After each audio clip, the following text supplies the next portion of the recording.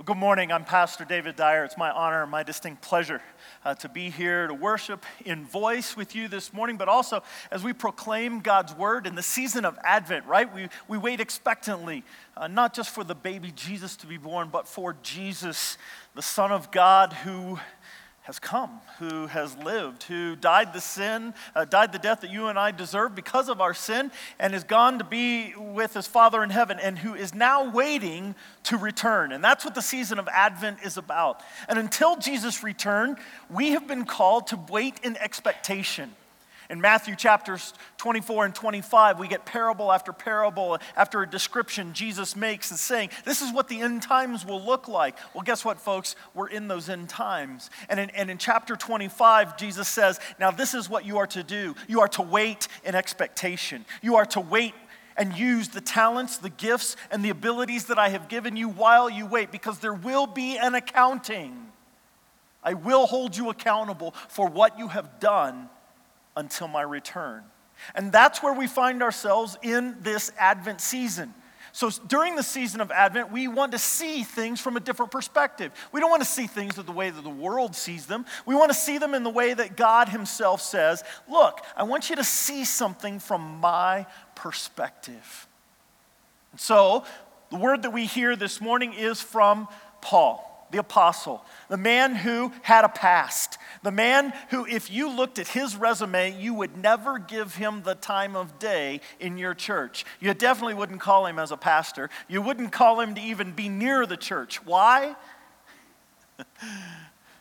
Because he was a persecutor of the church. Oh, he had all the right Jewish background.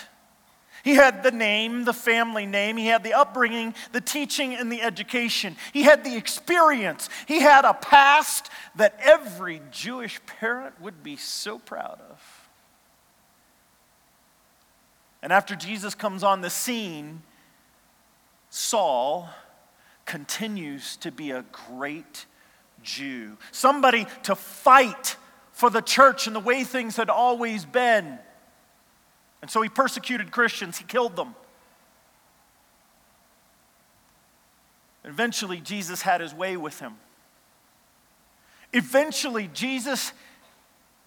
what Jesus said was that he needed, beyond a shadow of a doubt, to be able to say that you matter to me. That your past does not define you. And what Jesus immediately did was he says to Saul, you're mine. I love you. And you belong to me, and I will change this past. Can you believe, right? I mean, Saul, who had murdered people, who now all of a sudden says, hey, I am not going to count your past against you. In fact, Saul, I'm going to give you a new name. I'm going to make you a new creation. And Saul, what I'm going to do is I'm going to use you in my kingdom. And because of that, as a new creation, God shows us in his word what it means, right, to be a new creation. Now, I know there are some things going on right now. We have our medical team. Okay, so no worries. They're going to take care, okay? So we have our nurse, we've got our EMTs, they're up here, so don't worry. The hard part, right, is going to be able to try to focus. So I'll do my best. We're going to look up here at the screens. Do you guys need anything from me? Okay, all right. So our reading this morning, as I prepped you for the beginning of the sermon, is from Paul. Right? And in his letter to 2 Corinthians, to the church there in 2 Corinthians, what we are reminded is that God has in store for us being a new creation, okay? So, we're going to read these words out loud together. For Christ's love compels us, because we are convinced that one died for all, and therefore all died. And he died for all, that those who live should no longer live for themselves, but for him who died for them and was raised again. So from now on, we regard no one from a worldly point of view. Though we once regarded Christ in this way, we do so no longer. Therefore, if anyone is in Christ, he is a new creation. The old is gone, the new has come. All this is from God, who reconciled us to himself through Christ and gave us the ministry of reconciliation, that God was reconciling the world to himself in Christ, not counting men's sins against them, and he committed to us the message of reconciliation. We are therefore Christ's ambassadors, as though God were making his appeal through us. We implore you on Christ's behalf, be reconciled to God. God made him who had no sin to be sin for us, so that in him we might become the righteousness of God. Next. As God's fellow workers, we urge you not to receive God's grace in vain. For he says, in the time of my favor I heard you, and in the day of salvation I helped you. I tell you, now is the time of God's favor. Now is the day of salvation. And so here what we have is a clear understanding, right? That Paul says, you're going to be this new creation. And today is the day. The day of newness, the day of this new creation is upon us. Now, as I was thinking about being a new creation, there have been certain moments in my life, I know, where I have wondered, right? Where I have said, okay, what is going on? What's happening? There's a little pause. I'd like you to look at this picture up here behind me. Many of you maybe have traveled a little bit. This is the famous Michelangelo picture in the Sistine Chapel. It's in the ceiling.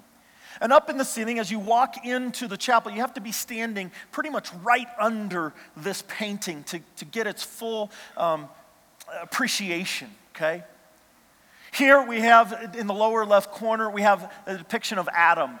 And to the right, God the Father. And if you'll notice in that background where God the Father is, there are other beings with him. Well, this is, the idea is that God is about to bestow the final blessings in all of creation. So Adam has been created, he is back, he's on earth, he's waiting for the hand, for the blessing, for that touch of God. And if you'll notice right there, there's a gap.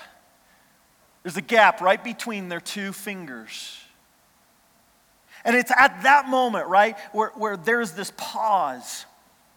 Where Adam has been created, he is a new creation, and yet he's not fully received everything that God has in store for him. There's not yet a wife or children. There is not the blessing of community, right?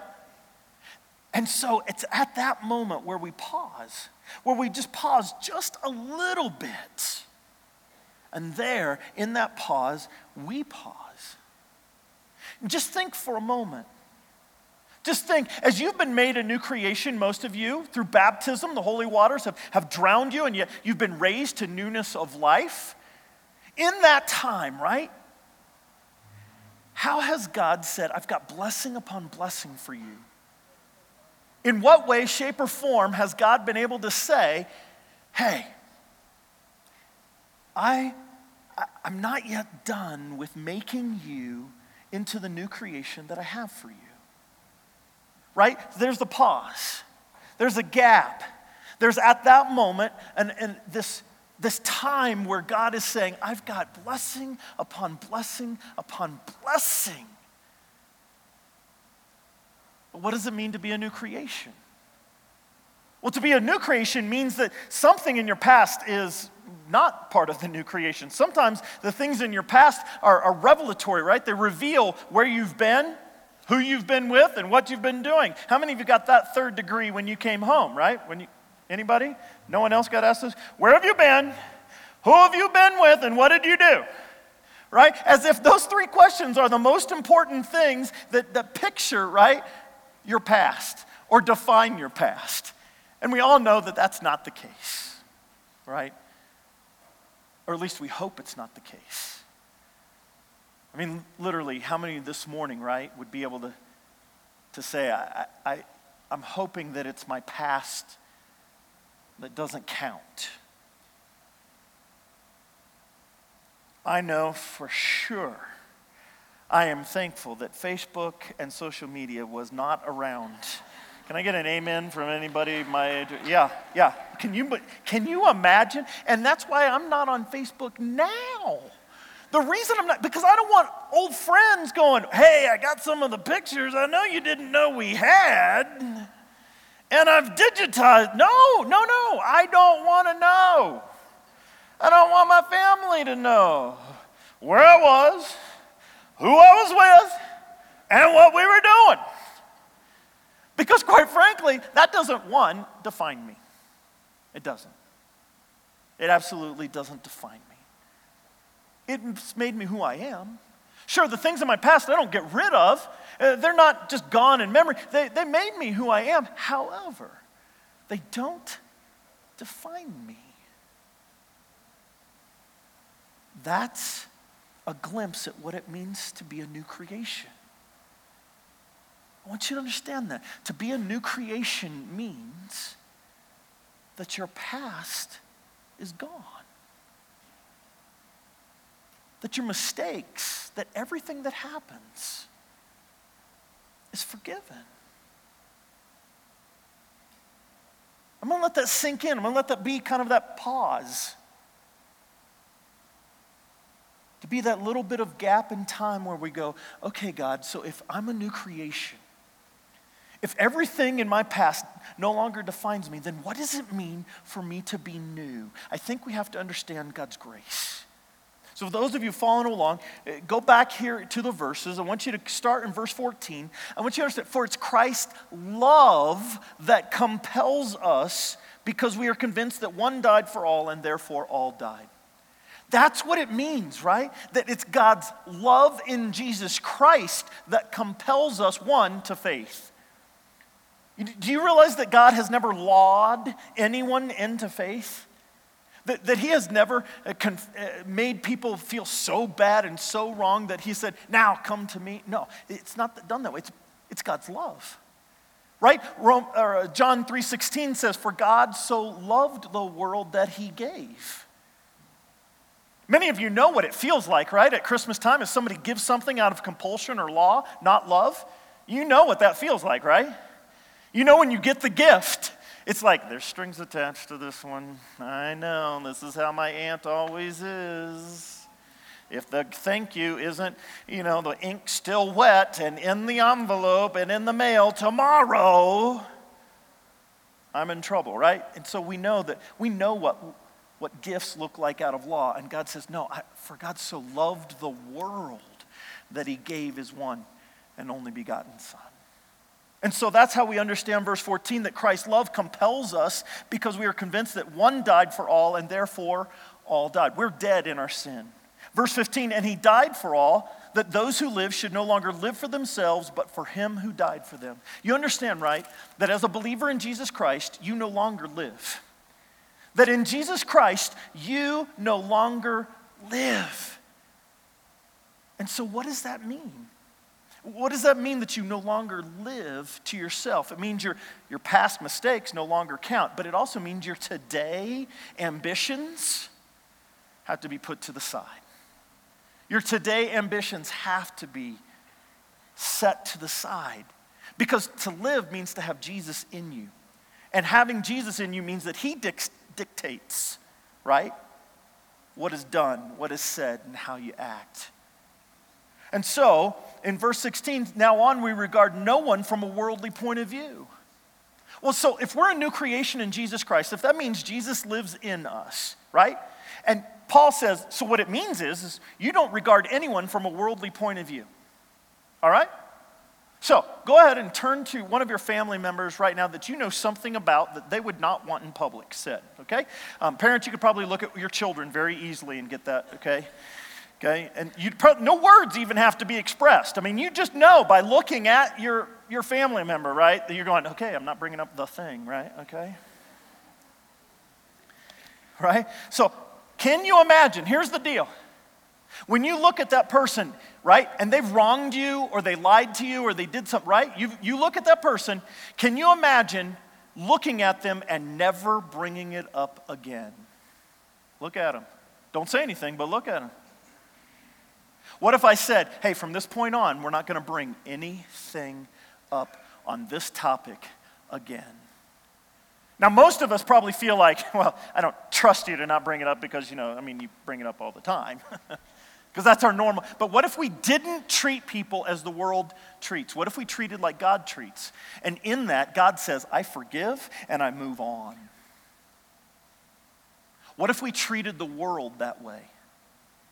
What if people that were in the public spotlight, right, their sins, their junk comes out, and all of a sudden, right, we form an opinion and we go way out of bounds on what we believe their life is like, and we opine on this or that, or we stand on our soapbox and, well, they must have had horrible parents. Well, they live in Hollywood. Well, we explain all kinds. What if we no longer viewed people the way the world views people?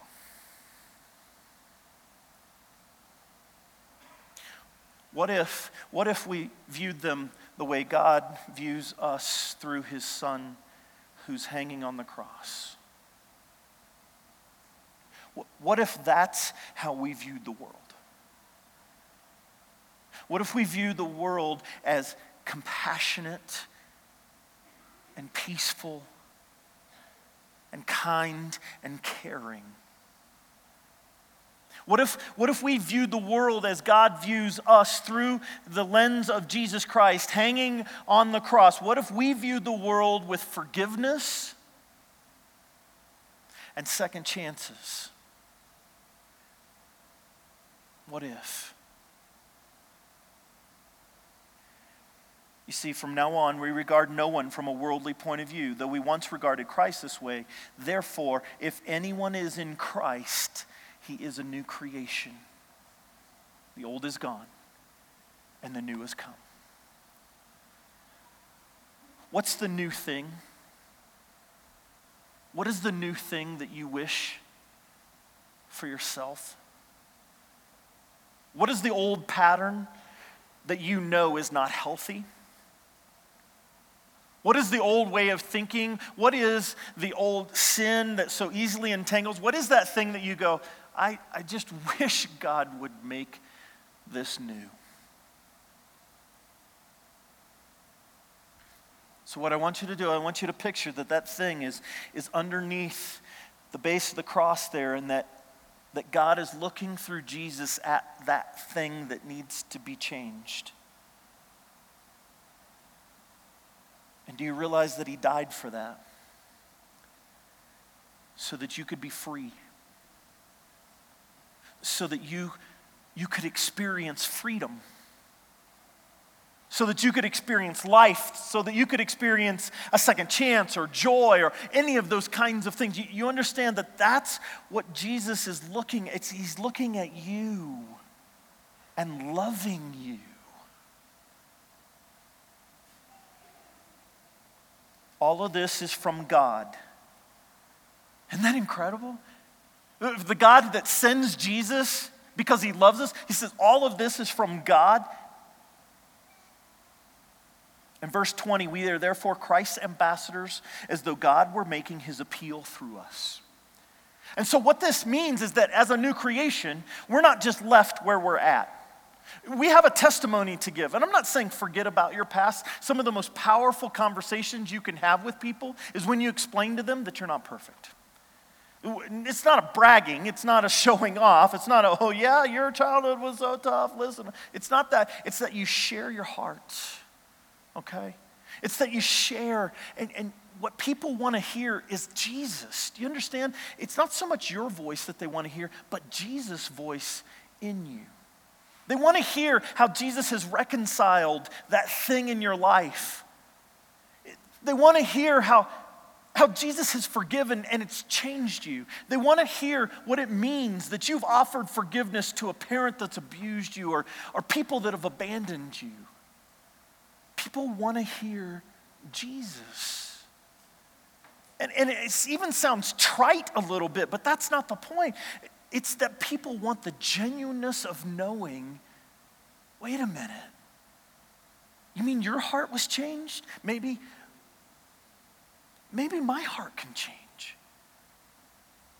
And that's no easy task. That's no small thing. There's a lot of hurt in this world. There are a lot of people that are angry and mad. There are a lot of people that have been backstabbed, that have been lied to over and over and over. And in that, I get it when we don't want to forgive.